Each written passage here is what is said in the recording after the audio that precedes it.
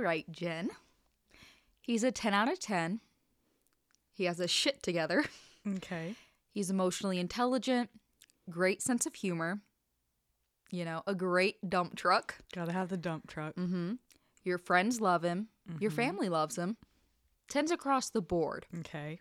But once a year, and only once, his mother gives him a full bath. As in literally washes him in the bathtub head to toe. No. Is he a yes or a no? So, I have a counter question. Okay. Does he like it? Oh, fuck. I would hope not. Because my initial reaction is to say hard no, never. But if he actually has all of the qualities that you're saying, I say, does he like it? Because if he likes it, no. Nope. If he absolutely hates it, but like endures it and then doesn't speak to his mom for the rest of the year, because I don't know how you could look someone in the face after that, then maybe. Because I mean, there aren't many fish in the sea. I mean, if that is his worst quality, it depends on what mood I'm in. At least he's clean. Yeah. Oh, gosh. I mean, gosh, I can't imagine my parents giving me a bath right now at like 27 years old. Oh, I'm just crawling in my skin. Yeah, that's probably a no. A maybe under if he's like the last man on earth. Maybe. So, if everyone listening now needs to take their own boiling hot bath to recover, yes. Same, you might want to wait, because that might have been the least stressful part of today's episode. We would also like to issue a blanket trigger warning at the start of this episode that it will contain descriptions of self-harm, domestic and sexual assault, pretty much everything rough. So if that's not something you're in a place to listen to, that's absolutely okay. For everyone else who is dead inside and has nothing better to do, we've decided to bring out a big, juicy, old-timey, and axe-murdery case about a female serial killer who did her dirty, or shall we call them squeaky clean, deeds in the early 20th century Italy. For what some might say is the greatest love of all, a mother's love for her child. Settle your lovely little butts in, because it's time for the story of the Italian queen of spells and superstition, Leonarda Cianculli, the soap maker of Correggio. Lights out, campers. Oh man, the mountains call my number one. I'm just a life-size lottery ticket in the hand of the one. Leonarda Cianculli was born in the south of Italy on November 14th, 1893, in the province of Avellino. Her mother was a lovely young woman named Amelia Dinolfi, and was considered one of the great and most desirable beauties in the tiny Italian town of Montella. Amelia's well-respected family, her beauty and glowing reputation, and her sizable dowry had pretty much sealed the deal for her as she approached marriageable age, that she would have her choice of well-off suitors, and her life as a wife and mother would be extremely comfortable and happy. But tragically, young Amelia's life would take a dark turn one summer night at the hands of a man who decided that he was entitled to have whatever and whomever he wanted, even if it meant resorting to the worst type of violence. Mariano Cianculli was basically the opposite of Amelia in every way. He was a drunk. He and his family were pretty much broke. He was getting old and gross. Same. No, you're aging like a fine wine. Thank you. Well, not my bones. No. And he was strongly disliked among the Montella community, thanks to reports of his cruel personality. So basically, he was the kind of suitor who Amelia would never cross paths with if she or her parents could help it. And both she and Mariano knew that he was light years out of her league. And Mariano hated Amelia for it. Incel. Ugh. Hated her, but also, like so many incels do, he believed he had some sort of entitlement to Amelia, and whenever he saw her around town, so obviously out of his reach with her beauty and wealth, his loathing turned into an obsessive desire to ruin her. I can just see this person in my mind's eye as being greasy and kind of like paunchy. Ew. And he's got like yellowy teeth, and you just tell that he's just gross. Flies around him because he's just a big pile of shit. Yeah. And he's always that person that's like saying the cringy thing at the bar. And the women have to be like, I have to laugh at this so he doesn't kill me. Like that. Ugh. Yeah. Mariano Cianculli, everyone. One summer night, Amelia was just leaving a dinner party where she had spent a lovely evening with one of her suitors. Eventually, she waved goodbye to her friends at the gate and began the short walk home alone, blissfully unaware that this would be the last night of true happiness she would ever have. Mariano had spotted Amelia several hours earlier headed to the party and followed her, lurking in the shadows on the edge of the estate and getting shit-faced on a bottle of cheap wine. As soon as Amelia had gotten far enough along the road to be out of earshot of the partygoers, Mariano ran up, grabbed the stunned young woman from behind, and dragged her into a nearby field. Poor Amelia was so naive of the existence of dark-hearted men such as Mariano that she actually thought one of her friends was just playing a prank on her. Amelia's parents had also gone out of their way her entire life to keep her painfully innocent of anything to do with sex. Beyond that, it was something you did with your husband on your wedding night. So even when Mariano began tearing at her undergarments and forcing her legs apart, poor Amelia genuinely believed she was only being robbed. She writhed and screamed out in pain as Mariano raped her, crushing his hand over her mouth to silence her. When it was over, Amelia was so traumatized and in so much pain that it would be several hours after Mariano left her lying in the field before she managed to struggle to her feet and make her way home. She tried convincing herself that it had all been a terrible nightmare, but her party dress covered in mud, the searing pain in her abdomen, and the streaks of drying blood on her legs told a very different story. And under no circumstances did she want anyone to find out. Amelia did her best to carry on with her social life and put the trauma of the rape behind her, but the color would drain from her face anytime she glimpsed Mariano wandering around town, and he took pleasure in knowing that the mere sight of him filled Amelia with terror. He is the worst kind of human being. Again, pile of shit. Yes.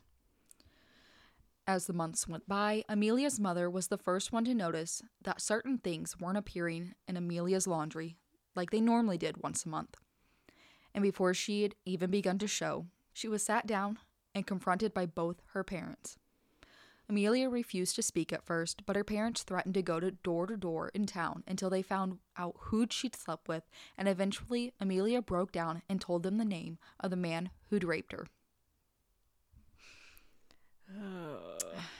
To Amelia's horror, the very next day she came downstairs to find none other than Mariano Cianculli sitting with her parents at her very own table. We wish we could tell you, dear campers, that Amelia's parents had brought Mariano into their home so Amelia could look him in the eyes as he was drug away and thrown into a dungeon forever. But thanks to that wonderful age-old religious belief that the value of a woman is directly linked to whether or not someone with a penis will A, want them, and B, quote-unquote, possess them through marriage, or else their other two options are to be labeled a whore or a spinster. The only door left open to Amelia was a swift, quiet marriage to her rapist if she had any hope of preserving her honor.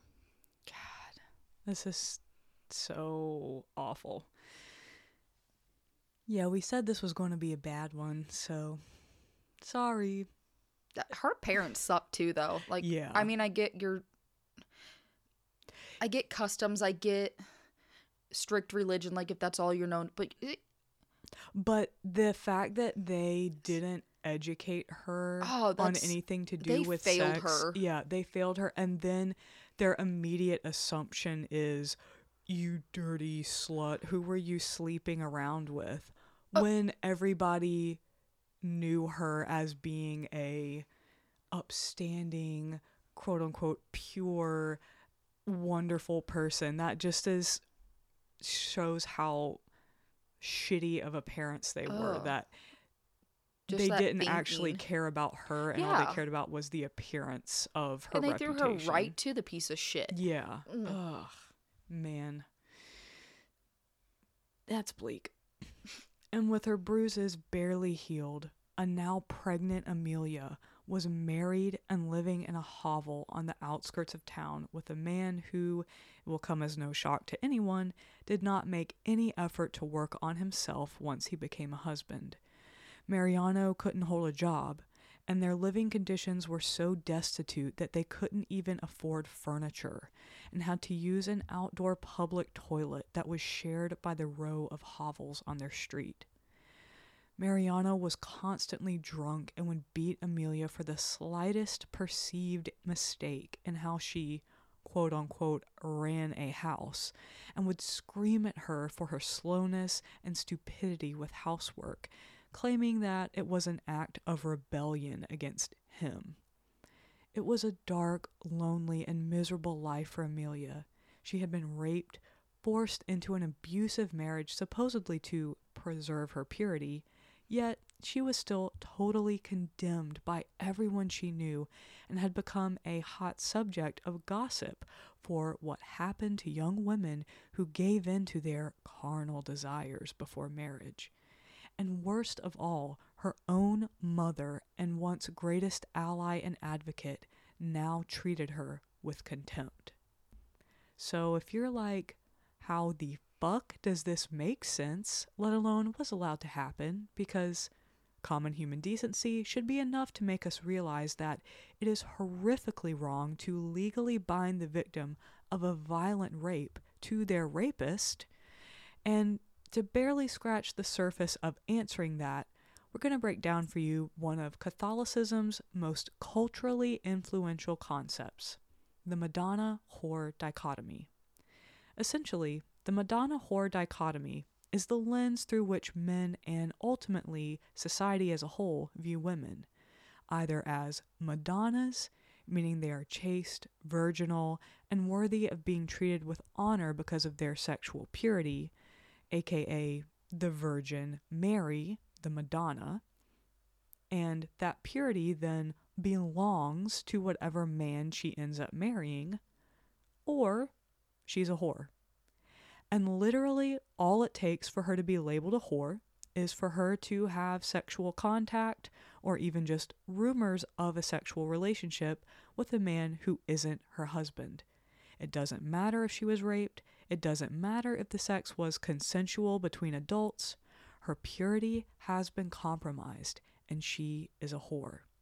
The sexual activity of a man, however, is irrelevant. He can sleep with whomever he wants because, well, he's a man.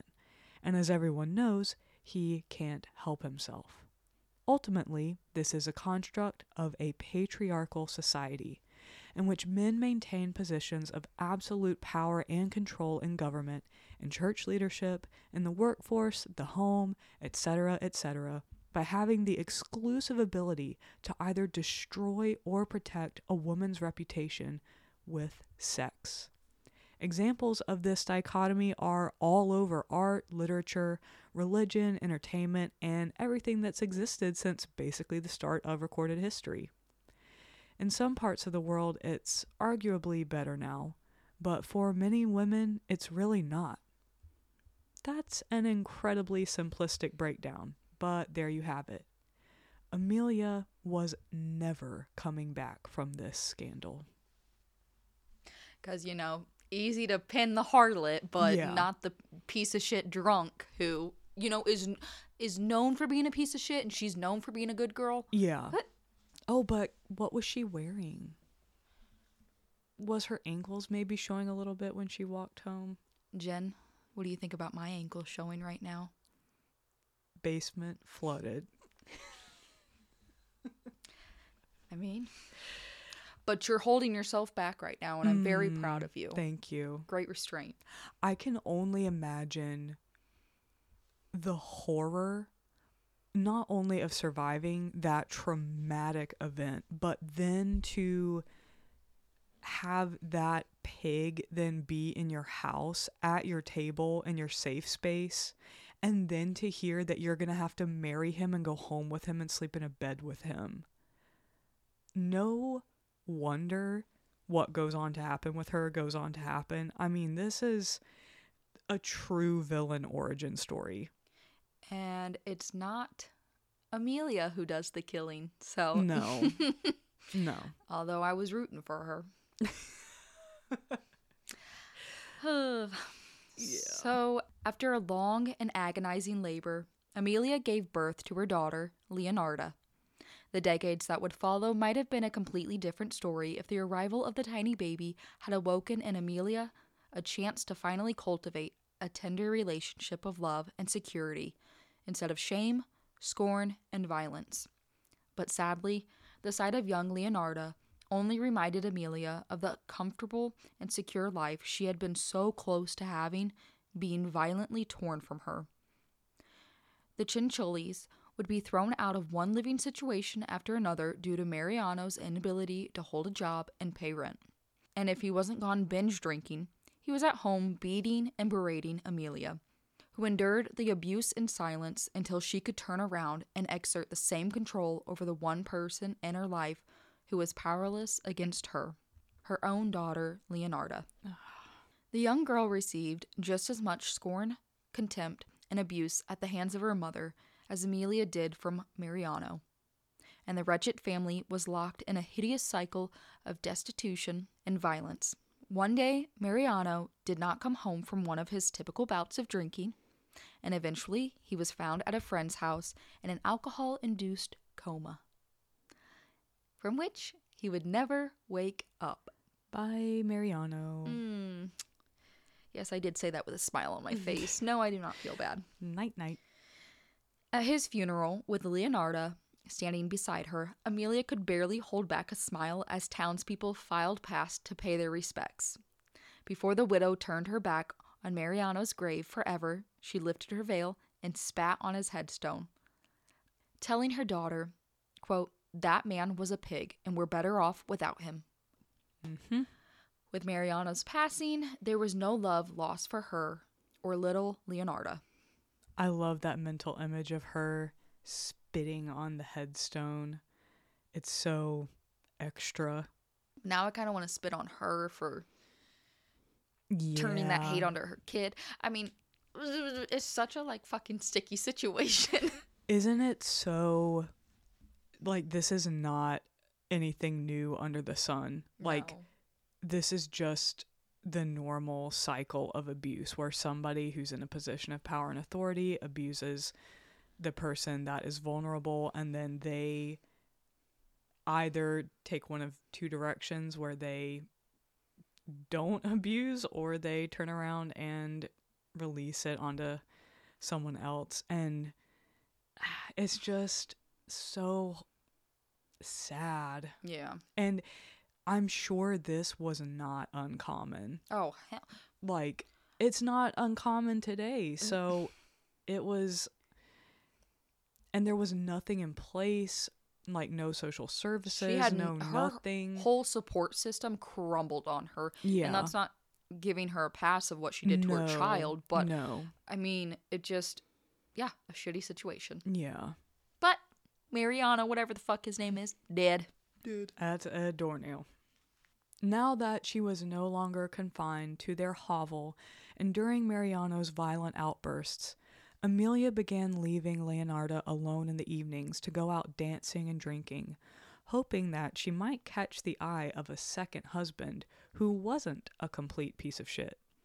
She ended up marrying a man who didn't do much to change her and Leonarda's destitute living conditions, but he did lavish Amelia with expensive clothing and perfume, and he very much enjoyed having the beautiful woman on his arm, and this made Amelia extremely happy.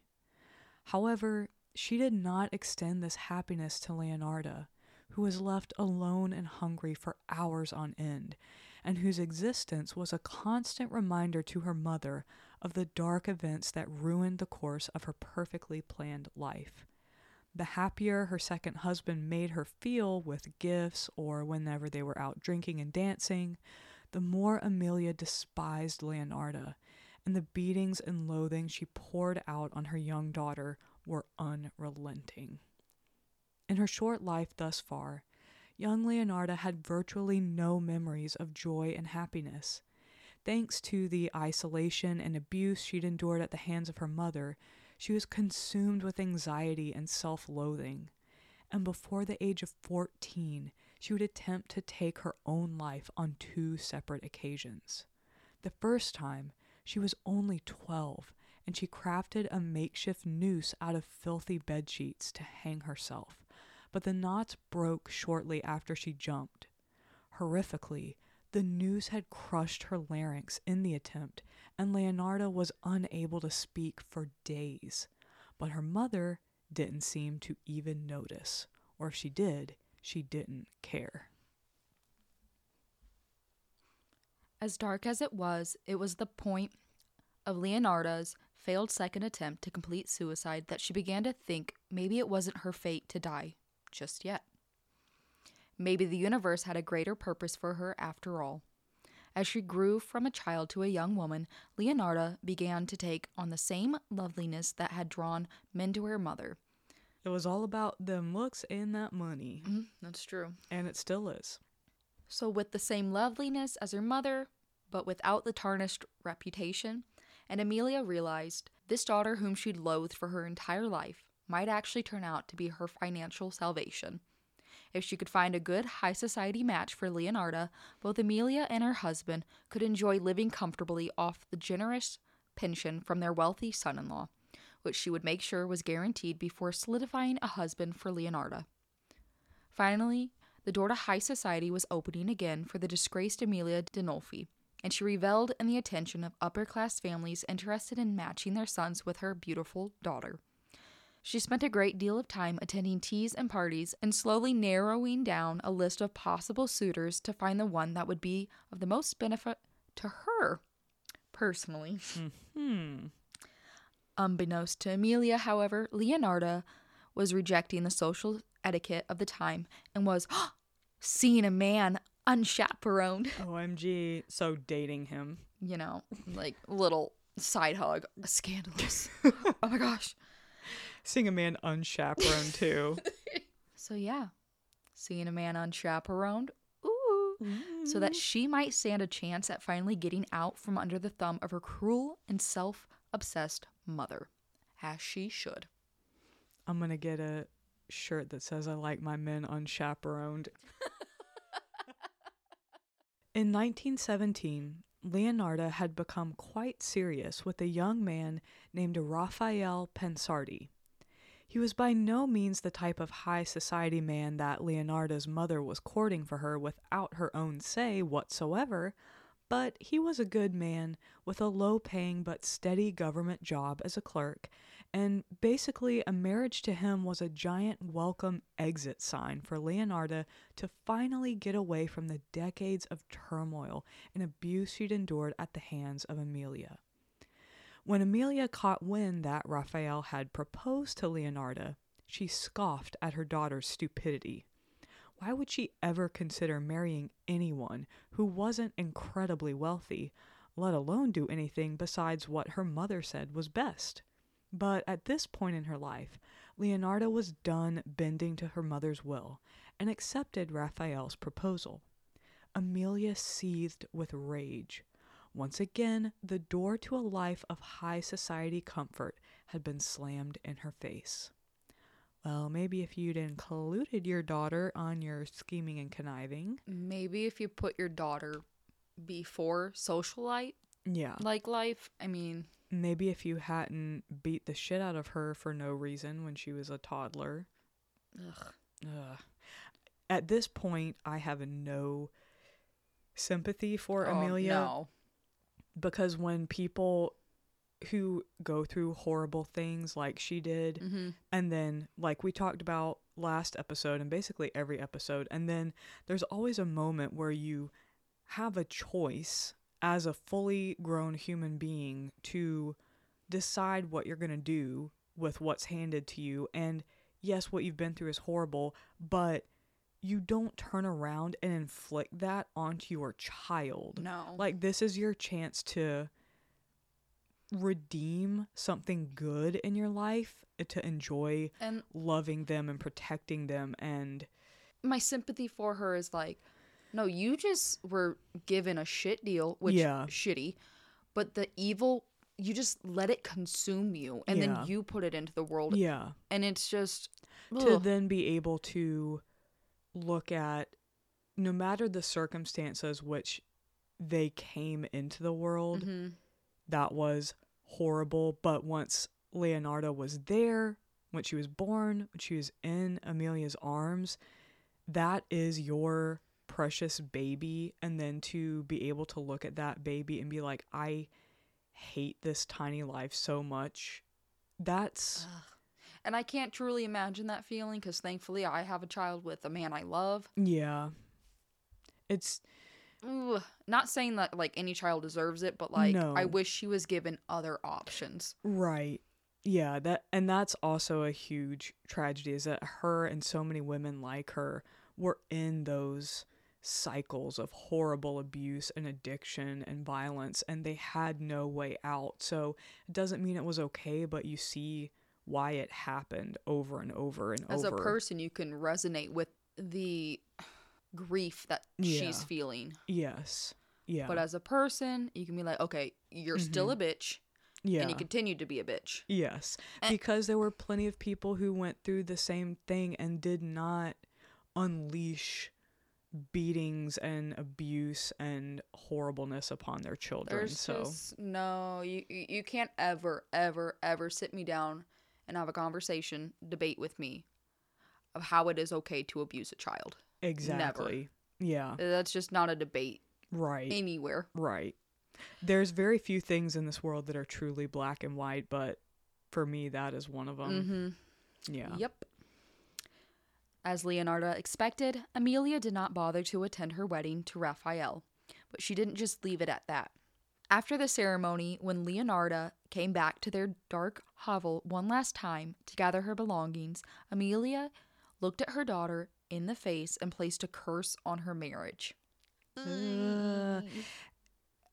This is so creepy, but also I don't know what she actually said. I couldn't find that anywhere. All the sources just said she placed a curse. So that's all we know, is that whatever she's, and maybe she just said your marriage is cursed, but whatever she did wasn't good. Ooh, I don't know. Leonarda's blood froze with horror. This was the worst thing her mother could have possibly done, because even though she was leaving her mother's sharp tongue and cruel hand behind, a curse was something that would follow her forever. Leonarda, like so many other people at the time in the earliest 20th century Italy, took superstition and spells incredibly seriously. I mean, same, still. Yeah. Ugh. And whatever its actual power, the giving of her mother's curse would forever drastically influence Leonarda's convictions about herself and those she loved through the lens of the delicate, and some would say dangerous, world of the occult. That is the ultimate don't fuck around and find out. No, ma'am. Cursed or not, the nervous disposition that had been baked into Leonarda after decades of her mother's abuse made what should have been the happiest time in her life incredibly difficult for the newly married couple. From day one, Leonarda would completely fall apart into sobs and trembling if she accidentally burned food, broke a dish, or stained her husband's clothing. And Raphael, who is an extremely kind and even-tempered man, was completely at a loss for what to do.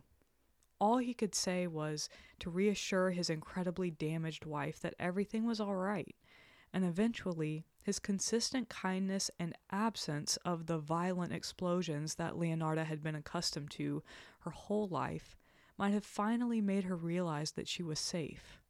But Amelia's curse was always there, dark and heavy in the back of Leonarda's mind, and she just knew that an unforeseen doom was waiting around every corner. In the first few years of her marriage, Leonarda's anxiety only grew worse and worse until she began to have violent seizures whenever she became distraught. And in her mind, the onslaught of the seizures were her mother's curse finally taking hold. And while it's believed now that what Leonarda most likely suffered from was epilepsy, she refused to go to a doctor because in her mind she was cursed. So what was the point? Unfortunately, things weren't much better for Raphael. He loved Leonarda deeply, but thanks to so many of his superiors at work having ties to high society, many of whom disapproved of his match to Leonarda, he would be passed over again and again for any sort of raise or advancement. One day, a traveling fair with a palm reader came to Montello. Leonarda's mother had always instilled terror in her for the traveling Romanis and their occult practices, most likely due to that good old Catholic indoctrination. Indoctrination. Well, that any sort of spiritual guidance that didn't come from the church was the devil. But it also was known among the town that when the sacrament and confession just weren't cutting it, you could always turn to the local fortune teller. Mm-hmm. I'm also kind of weary about that. Yeah. Not that I believe in it, but that I don't want some bitch holding my palm, looking in my eyes and guessing my future. I believe in it to the extent that I believe in other things, that I believe that spiritual realm is real and that we're not necessarily meant to mess around with it. And so if you start pushing into that realm that we're not really meant to mess around with, you can like I kind of compare things. it. Yeah, like I compare it to a Ouija board. Yeah. No. Yeah. And I think that you can do things in a very positive sense, like things that bring I barely know anything about that whole world, so I don't want somebody to come at me and be like, I love my crystals. I'm not awesome. I'm That's not cool. I'm not dissing all of that. I'm just saying that I don't understand it and I don't feel the need to involve myself, like try to involve myself in it, because I could see myself becoming one of those people that would get like obsessive with it. And so it's best to just be present. I completely agree. Yes, like invite good things into my life by putting out positive energy into the world, and then try to leave it at that, unless somebody deserves negative energy. Yeah. I was going to say, maybe that's why I have a lot of negative energy, because I think of all the times I'm driving, I'm like, fuck you.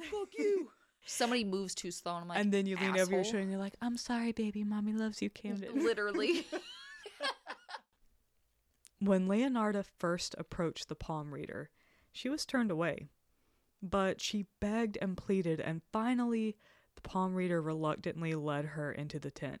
Okay, this indicates to me that this palm reader was not playing, and that they knew what was up. Exactly, because it's like, they must have read her immediately and been like, ooh, a walking dumpster fire. Yeah, I don't want to destroy her by telling her the truth. Or just like, again, if you believe in that like stuff, just imagine the evil surrounding her. Yeah, if you have a sensitivity to that stuff, which I just said is like, I don't mess around with that stuff, which I purposely don't, but we have talked before about how both of us are very sensitive to the energy of people and places, and have those types of dreams that you have Girl, a dream we and love then to things hear it. Like, we want to happen. hear your stories and stuff. Yes. We want to hear it, but like, Yeah. am I gonna purposely mess with it? No. Yeah. But yeah, they turned away money. They turned away a paying customer, which to me is Right. like, ooh, Yeah. Dixie chick serious. And the palm reader, after reluctantly leading Leonarda into the tent, had not even taken hold of Leonarda's hands before she threw herself at the table and screamed, "Am I going to die?" After peering closely at the young woman's hands for some time, the reader looked up and said, "No, you're not going to die. Not for a long time." Relief washed over Leonarda. Her mother's curse did not have the hold on her that she'd feared. But relief quickly turned to horror when the next words out of the Romani woman's mouth were, "You're going to live a long life full of sadness. You will outlive every one of your children." Gosh. That palm reader's butthole was probably puckering as she said those. Oh gosh. Oh. They like, I gotta take her up to the highest mountain and then I gotta Ooh. drop her down. Oh gosh. She couldn't have just opened with that, like, "You're going to live a long life full of sadness." I mean, could she just not have could she have lied to her? Could she have punched her in the face and said, "Leave me alone"? Like, yeah. Oh gosh. Fuck. Oh man. So I'm sure Leonardo wasn't feeling too good after that. Yeah. In the years that followed, Leonarda's anxiety would make it incredibly difficult for her to hold down a job, thanks to her bouts and fits and seizures. She desperately wanted children, and her mother had always told her that the women in her family were unusually fertile, but it would be 3 years into her marriage before she had finally become pregnant. Her initial happiness over the new life growing inside of her quickly turned again into extreme anxiety, with the threat of her mother's curse always sitting in the back of her mind, and she suffered a traumatic miscarriage just 3 months into her pregnancy. Thanks to her poor education on sex and pregnancy, she had no idea what was happening to her from a medical standpoint, and this just convinced her all the more that the loss of her pregnancy was a direct result of her mother's curse. When I think we kind of touched on it a little bit before, maybe not, but I think that part of the reason why Leonarda put so much weight in this curse from her mother. So if you think about it, her mother was really the only person that had this major position of power and influence in her life for her whole life, because she isolated her and kept her in that nasty hovel. And really, Leonarda didn't have another adult authority figure besides her mother. So all she knew was that power and control from her mother. So anything her mother said to her was going to carry a great deal of weight. It was the truth to her. She was very poorly educated just because of being a woman during the time, and because I'm sure her mother did not go out of her way to educate her. Gosh. And if superstition already had a lot of weight, then the combination of all of those things for her would make her all the more susceptible to latch on to anything in that world of the occult, because you want answers and explanations for why things are happening around you. And if you don't have a knowledge of science, of just the basic workings of like fucking sex and how you have a baby, then of course you're going to be very obsessed with these quote unquote powerful words that are given to you by people that you are told are powerful. Gosh. So it makes you wonder if she had any sort of decent education or just a decent parent, that I'm sure her anxiety would have been way less to begin with, but maybe this concept of curses wouldn't have been such a big deal. And then pregnancy on its own is just Oh my gosh. whether you know, I mean, we have apps now, books, Oh yeah, went to the apps. doctors, and I was still like Yeah. clueless. It's still Like, overwhelming. it's wild. It's a wild ride. Yes, And it is. Yeah, it's a shame she had to go through it alone, kind of. And her poor husband, who seems really sweet Aw. and kind, was probably just like, "Oh God, Oh, just gonna sit in the corner and smoke my pipe and say there." step over her body like the Wilhelms would. Like, are you okay? I'm uncomfortable by your sickness. By your death. Oh gosh.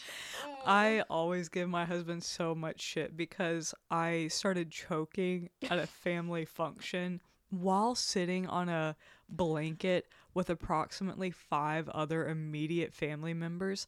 And I wasn't just choking. I'd open my mouth to take a bite of food and a bug flew, like kamikazed into the back of my throat. And I immediately started coughing and vomiting. And none of them, I'm not joking. Oh my gosh. None of them so much as looked up from their plates. They were in survival mode, Yeah. Jen. They And- were eating. And it wasn't that they were being malicious. It was that they No. genuinely didn't notice. I was like, I was concerned I needed the Heimlich Yeah, you're possibly. like blue in the face. And they were just like, well, you didn't say anything. Because I was joking, you assholes. Fucking hell. And again, the ignorance of basic first aid. Lost on. Huh. Oh, man. Ugh. And it just shows you how easily the human body can be brought down. A fly almost brought me down that day. You're still here to tell the And story. even if your husband is sitting right beside you, he may not do anything. Ugh.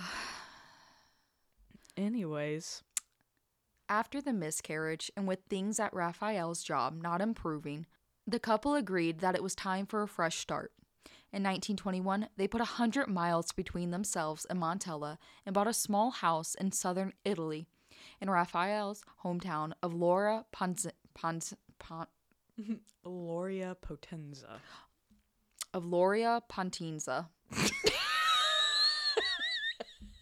This is why I hated popcorn in high school. I just love how you nodded and I was like, Lauria Potenza. And you just like, Lauria Potenza. Just confidently said the exact opposite. That's hilarious. Oh my gosh. Oh. Being in a new place so far from the dark memories associated with her childhood and having the stability from Raphael's work and the kind extended family nearby made Leonarda think that maybe her husband was right. She wasn't cursed.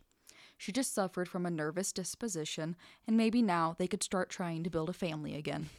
She's just a hysterical woman. Everything's She's fine. like, huh. Maybe I That am makes just sense. hysterical. In 1922, Leonarda gave birth to a strong and healthy baby boy who she named Giuseppe. He was perfect in every way, and her pregnancy had been joyful and without any complications, just like she'd always dreamed. Finally, she had escaped any lingering fear of Amelia's curse, and she resolved to do whatever it took to give her beloved son the absolute best life he could have. And in her mind, there was no better security she could give him than what her family had so desperately needed when she was a child: money. When she wasn't doting on Giuseppe, Leonarda picked up shifts bartending and cleaning in local taverns, and saved everything she earned. Giuseppe was growing up healthy and happy, and after a little while the couple decided it was time to start growing their family again. But tragically, it seemed Leonarda hadn't managed to escape her mother's curse after all. She would become pregnant, then miscarry. Pregnant, then miscarry, over and over again. Sometimes she would carry her pregnancies to full term and give birth to seemingly healthy babies.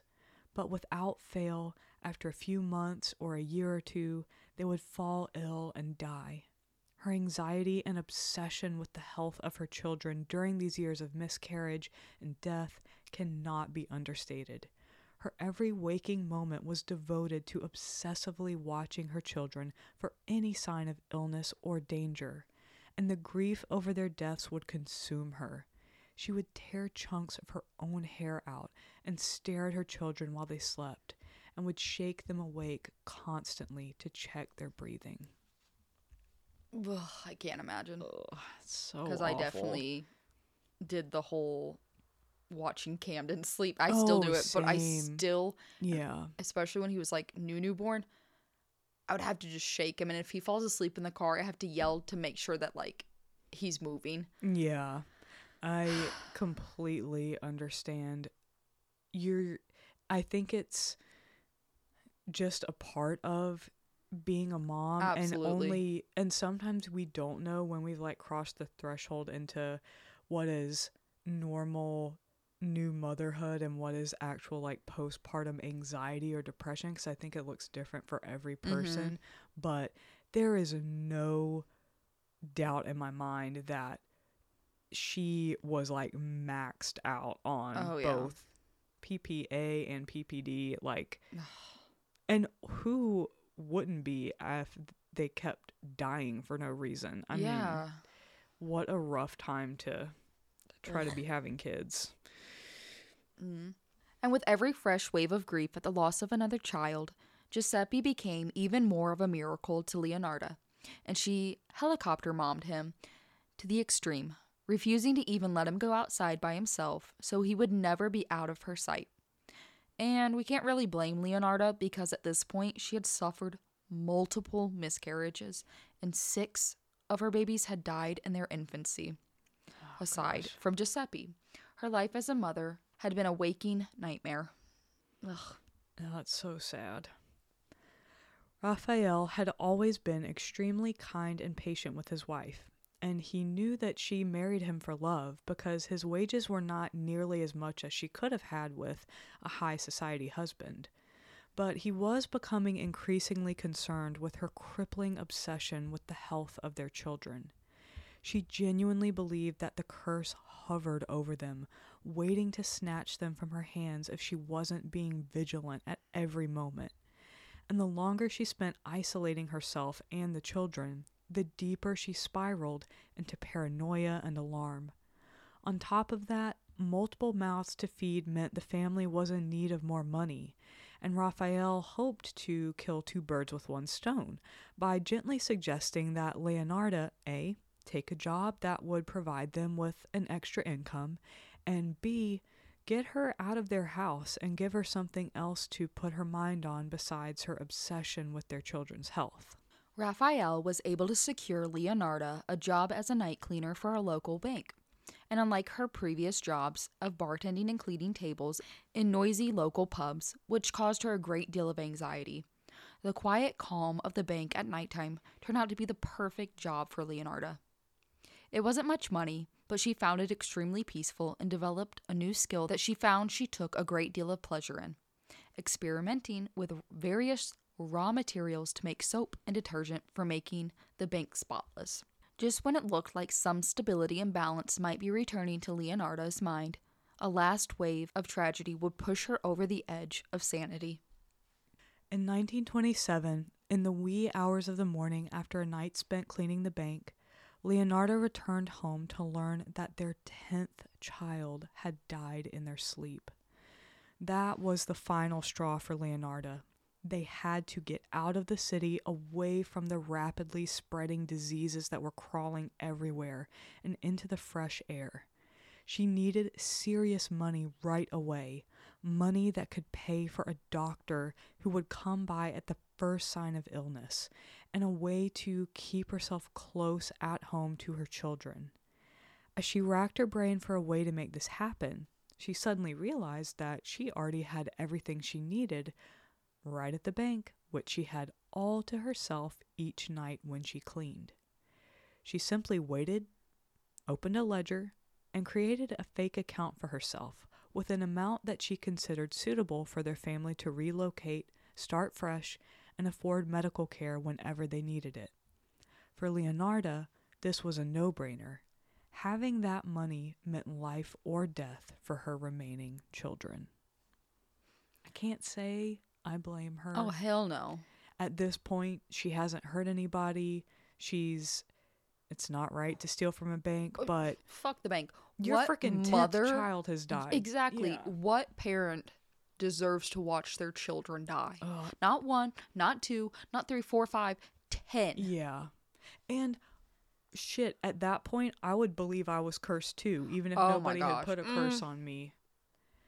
I can't even imagine what I would have done. Ugh. So, And now, with the medical interventions that we have, she would be told, you probably need to stop trying to have kids. Right. Like, let's get you a surgery. Let's adopt. Let's do something else if you let's really use want kids. condoms. Yeah.